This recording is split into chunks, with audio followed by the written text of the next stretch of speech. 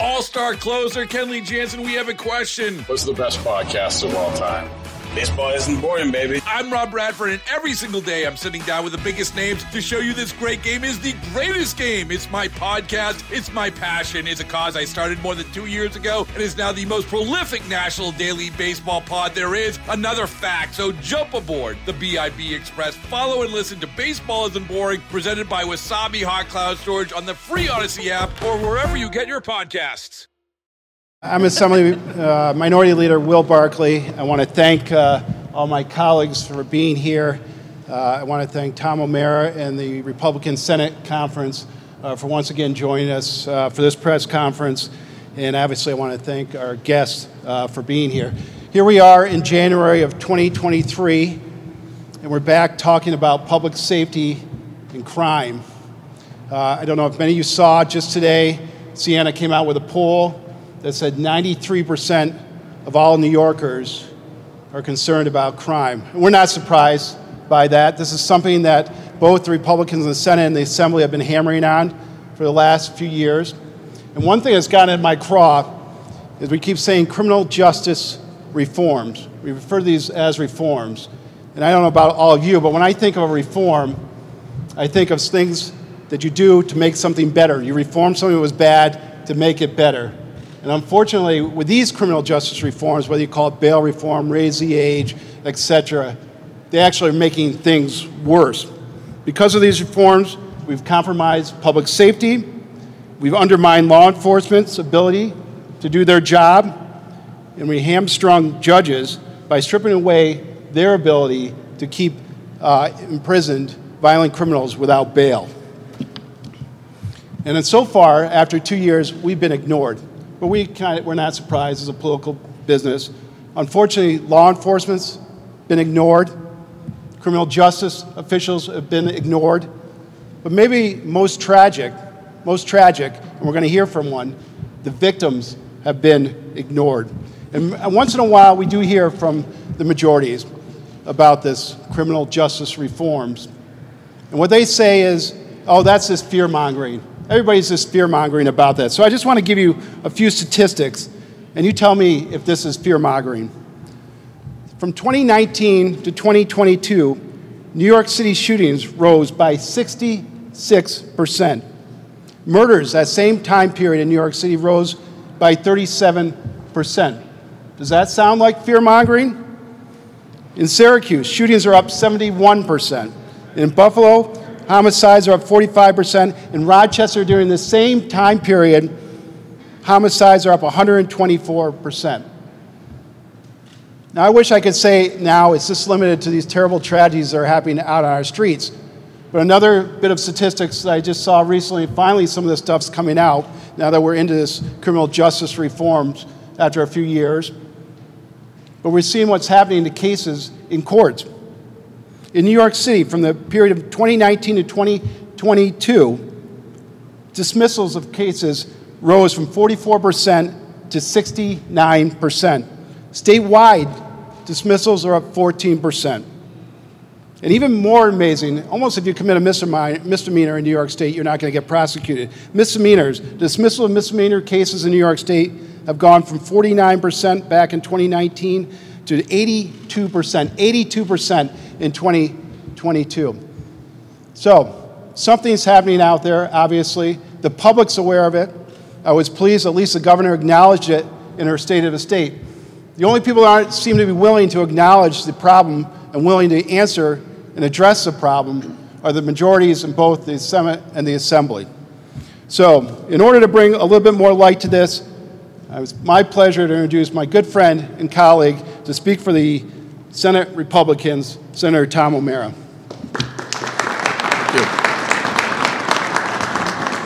Thank you, Leader Barkley. I'm standing in today for our Republican leader of the Senate, Rob Ortt, who has been delayed in getting here, unfortunately.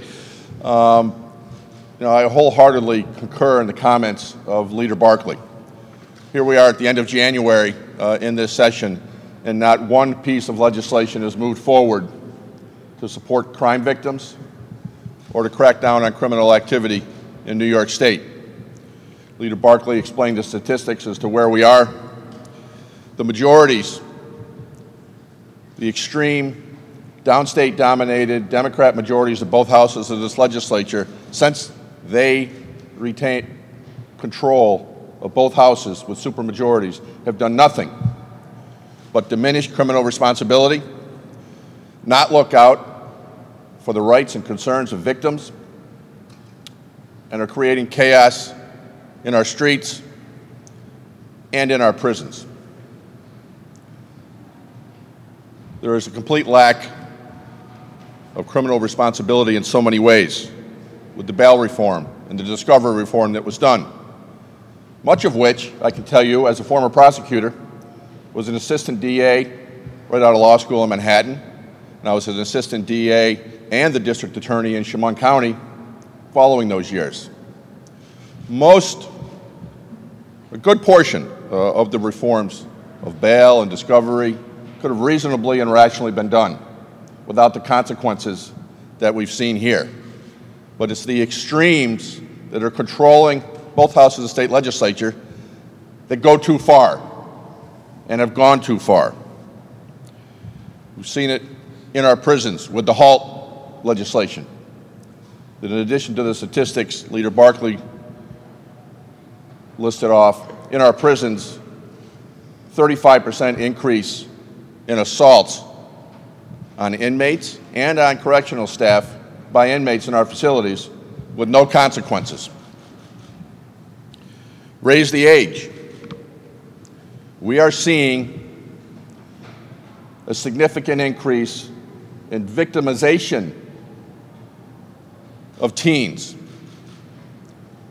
But every bit as concerning is the increase in the perpetrators of those crimes, who are youth, who are being protected and not held accountable by policies such as Raise the Age. It's making our streets less safe, and it is turning teens into more and more violent criminals, as the responsibility just is not there. We are seeing in our streets every day the consequences of having no consequences for criminal activity. We've seen it over and over again. Parole reform, getting inmates out of prison sooner, having little to no oversight and certainly no ramifications of those parolees that don't follow the terms of their parole, not getting violated, not getting sent back into prison for criminal activity. This has to turn. We have to turn the direction in this state for public safety. There are a lot of reasonable and rational things that we can do to help improve the situation that we have. At this point, I would like to turn it over to Senator Alexis White to speak to us. Thank you, Alexis. Thank you.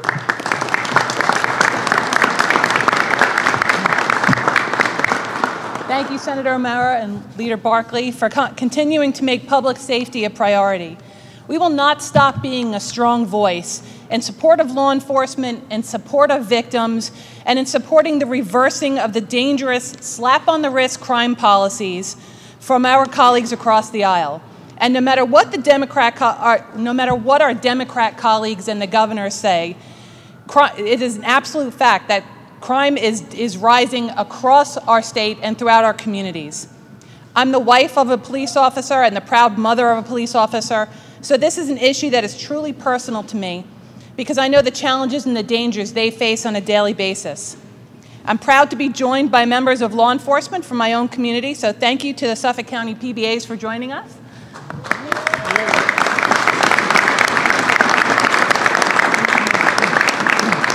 Nassau County, I think, got stuck in the snow, but we thank them for their efforts as well.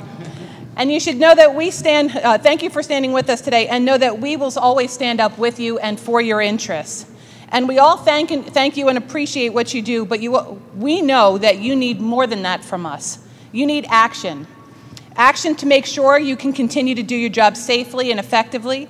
Action to provide you the tools and resources to ensure you're able to get the most dangerous criminals off our streets. These conferences standing here today are serious about public safety, and are committed to supporting our law enforcement officials. Unfortunately, our colleagues in the majorities continue to champion slap-on-the-wrist crime policies that put all New Yorkers at risk and make the jobs of law enforcement more difficult than they already are. A Safer New York is a main component of the Senate Republican Rescue New York plan, a plan filled with common sense proposals based on the concerns we heard straight from our constituents to make our state safer, stronger, more affordable, and more free. In communities all throughout the state, murder is up, illegal crime, gun crime is up, hate crimes are up, and when crimes increase, so does the number of victims. It's clear that our colleagues put the interests of criminals over the rights of victims, and we're here today to say enough is enough. We stand with victims, and it's time that our colleagues do as well.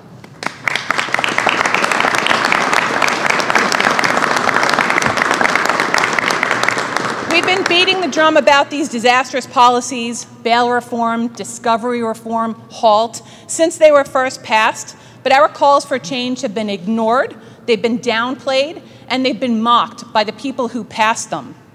Even as crime goes up and we are seeing more victims than ever, the majorities of the legislature continue to double down on their slap-of-the-wrist crime policies, like Clean Slate and so many others, that will continue the dangerous trajectory that we're on.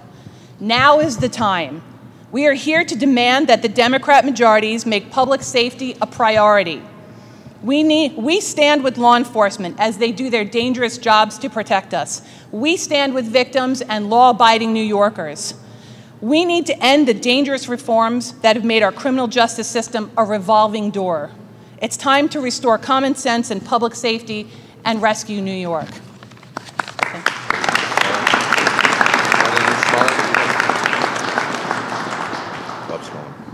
And at this time, I'd like to introduce Assemblyman Robert Smullen.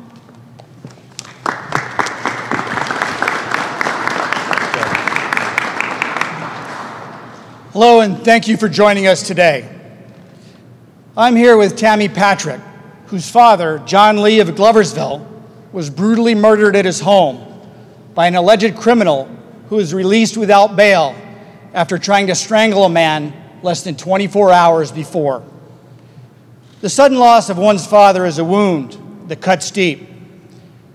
Even worse, it could have been prevented. The criminal justice system is breaking down in my community, changed through so-called bail reform laws under one-party rule and championed by progressive Democrats in this legislature. And now, crime has dramatically spiked across our state because our elected judges in upstate New York are not allowed to do their jobs with judicial discretion. New York is the only state in our country that does not give judges the discretion to remand defendants in pretrial detention or attach an ankle monitor, even if the defendant is deemed dangerous to society. So now the damage has been done, and $1 billion for more mental health treatment will not bring our victims back to life. These ill-conceived bail reform laws were developed by Democrats who are trying to fix an unseparate but unequal criminal justice system in New York City, which is of their own making. And now we suffer the consequences in my community, less than a mile from my own home.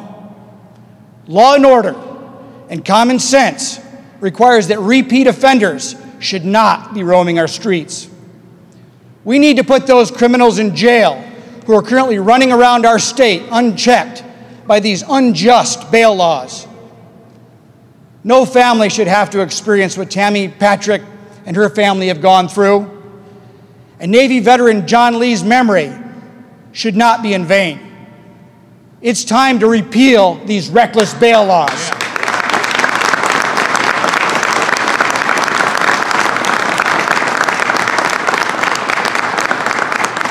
And now it's time to hear from Tammy Patrick herself, a victim of these laws.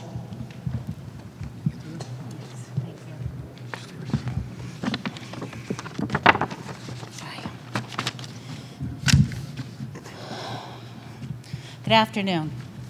On June 9th, 2022, my family faced an act of violence that we never imagined would happen to us. The suspect was released without bail just hours before and back on the street to cause fatal damage.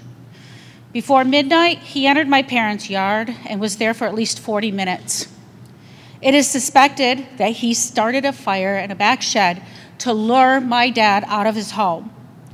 Once my dad came out to retrieve the hose and extinguish the fire, the suspect then attacked my dad, stabbing him many times and cutting his throat, causing the end of life. According to the evidence, my dad did not go without a fight. And I'm sure it was to protect the love of his life, my mom. With that, now I'd like to tell you about my dad. He worked hard all of his life to provide for his family. He loved his wife of 48 years, daughters, grandchildren, and great-grandchild with all his heart and soul. He was our protector, our mentor, our problem solver, and the one who always made us laugh and appreciate life. He was so many things to so many, and his loss has been felt with great anguish and pain. On June 17th, we would have celebrated his 78th birthday, enjoying cake and ice cream like we always do for all the birthdays. We would have celebrated Father's Day with our annual barbecue, but instead, we were burying my dad. It is time to give the discretion back to the judges and keep violent criminals off our streets. Thank you, Senator Tedisco, for sponsoring this bill. If this had happened before, my dad would be with us today. Although nothing will change for my family, I'm hoping to save other families from the trauma and the grief that we have experienced. Thank you.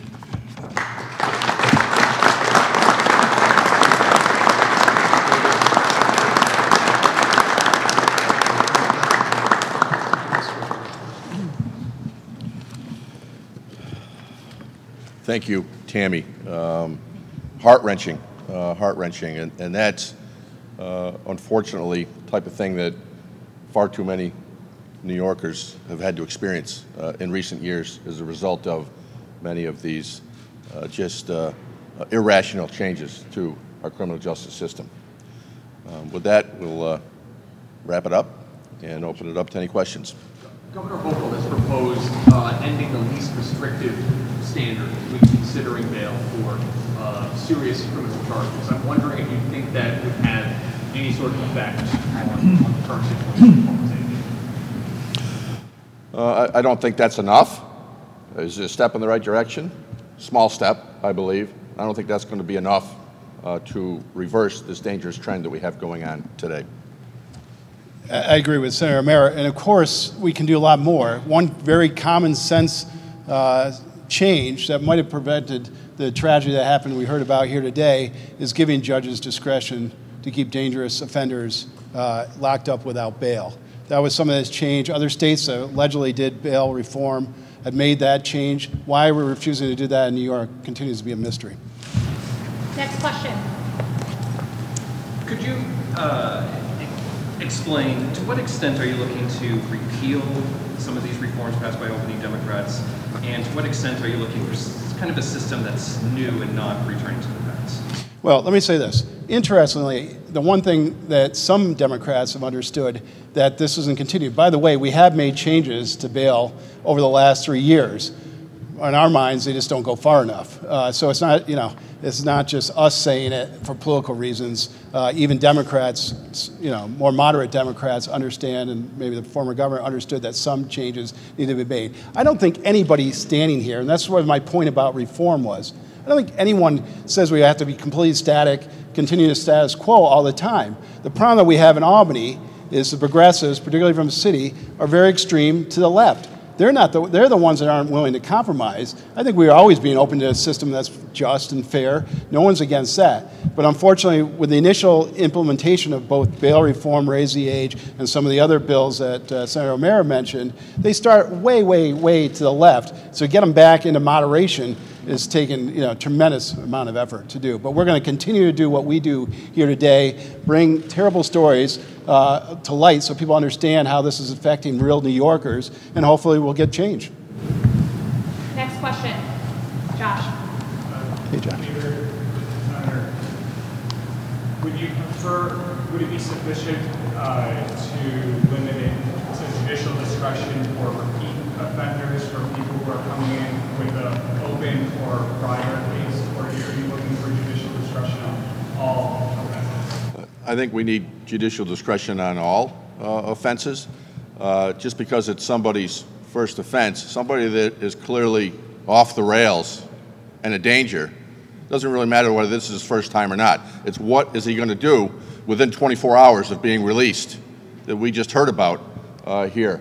So our judges need the discretion, and let's set up a review process at the appellate division, the East Appellate Department, any number of ways to have a faster and more thorough bail review process, rather than just saying no bail.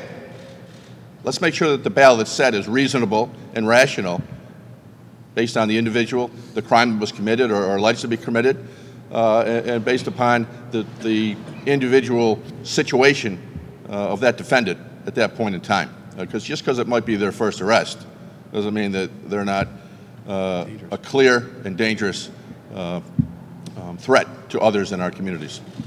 Let me just add one thing. What Senator O'Mara said. Interestingly about judges, in the past when we looked at Rockefeller drug laws, they wanted to give the discretion back to judges. For some reason, they don't want to give the judges any discretion. And I like what Tom had to say. Unlike when they passed bail reform, raise the age, etc., they didn't take in any thoughts from law enforcement. They didn't go ask judges. If they had, they would have gotten the answer saying, this is way too extreme. We shouldn't go this far. And now you're seeing, even here in Albany, with the DA Soros, who's hardly a, is that his name right? Soros, excuse me, is hardly a conservative Republican. Even he says bail reform needs to continue to be reformed. So it's not just Republicans saying it. I know Congressman Zeldin on the campaign trail talked about a good portion of it still being okay, especially for low-level offenses. Do you think that judges should have judicial discretion on low-level discipline? Well, that's a good question. I think we're open to anything, but we're going to do different than what the Democrats did. We're going to listen to the professionals on it. Again, there's always middle grounds on this. And again, I don't think we're so hard in the sand that we will only take all or and take nothing. We're open to it. But we know the current system's not working. We know 93% of New Yorkers don't think the current system's working, so something has to change. Next question. On the LaSalle nomination, for the Senate Republicans here, Senator O'Mara, would you expect your conference members to vote in favor of Justice LaSalle if that were to come to the full floor for a vote? And how much of the opposition do you think is being stirred here over the LaSalle nomination due to this broader debate on criminal justice? I don't expect our members to vote one way or the other on Judge LaSalle. And I'm not here to speak for Leader Ort directly, but I don't believe he does either. So what our position is, and still is, and has been all along, is that this should be considered on the floor of the Senate by the full Senate. The deck was stacked in this process. The majority added 4 members to the Judiciary Committee, 3 Democrats and 1 Republican. 2 of those 3 Democrats appointed had already publicly declared that they were a no vote to Judge LaSalle. The 3rd one that was added also voted no after the hearing. So it clearly was a stacked deck. It was, frankly, a kangaroo court that was set up to fail. I think the Senate Democrats think this is their appointment. It's not. This is a gubernatorial appointment. And I think our position still remains today that it should come to the floor for consideration by every senator in the New York State Senate. Do you feel that the governor, in light of the LaSalle nomination and its failure to pass the Judiciary Committee, do you feel like bail and criminal justice reforms is the next test about whether Democratic lawmakers are determining, policy making here, or the governor? I would put it as the next test. we'll see what she can do. The way we're going to get this done is the governor has to spend some of her political capital to get it done. Unfortunately, both the Senate and the Assembly, we're in the minority. We can't do it other than we have the bully pulpit and bring poor victims like this to the forefront so New Yorkers know what's going on. But ultimately, she's going to have the power, particularly during the budget process, but even outside the budget process. She's got to use some of her political capital to get this done. Okay, that's a wrap. Thank you. All-star closer Kenley Jansen, we have a question. What's the best podcast of all time? Baseball isn't boring, baby. I'm Rob Bradford, and every single day I'm sitting down with the biggest names to show you this great game is the greatest game. It's my podcast. It's my passion. It's a cause I started more than 2 years ago and is now the most prolific national daily baseball pod there is. Another fact, so jump aboard the BIB Express. Follow and listen to Baseball Isn't Boring, presented by Wasabi Hot Cloud Storage on the free Odyssey app or wherever you get your podcasts.